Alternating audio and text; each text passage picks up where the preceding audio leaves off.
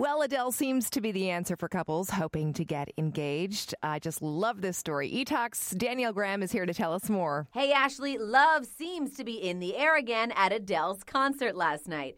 Partway through Adele's cover of Bob Dylan's Make You Feel My Love, the songstress noticed a commotion in the audience. Originally thinking there was a brawl, Adele then cut the ballad short to bring the newly engaged couple up on stage to confirm the exciting news.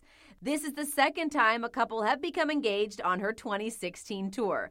The first one was in Belfast 2 weeks ago. The singer kicked off the first of 8 shows at London's O2 Arena last night. What Adele song would you pop the question to? Tweet us at eTalkCTV. Moving on to another engaged couple, Mariah Carey is preparing for her upcoming wedding to Australian billionaire James Packer and has reportedly picked the picturesque Caribbean island of Barbuda as the perfect backdrop. The grand affair is rumored to be kept very intimate, with only 50 guests expected to attend.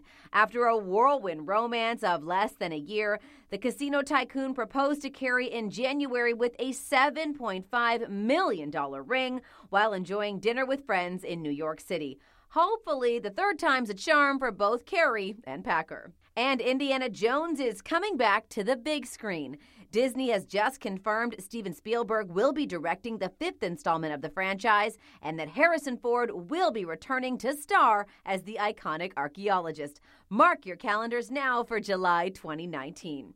And on tonight's E-Talk, Stephen Page opens up about life after the Bare Naked Ladies. Tune in to see how it all went down, all that and so much more at 7 on CTV.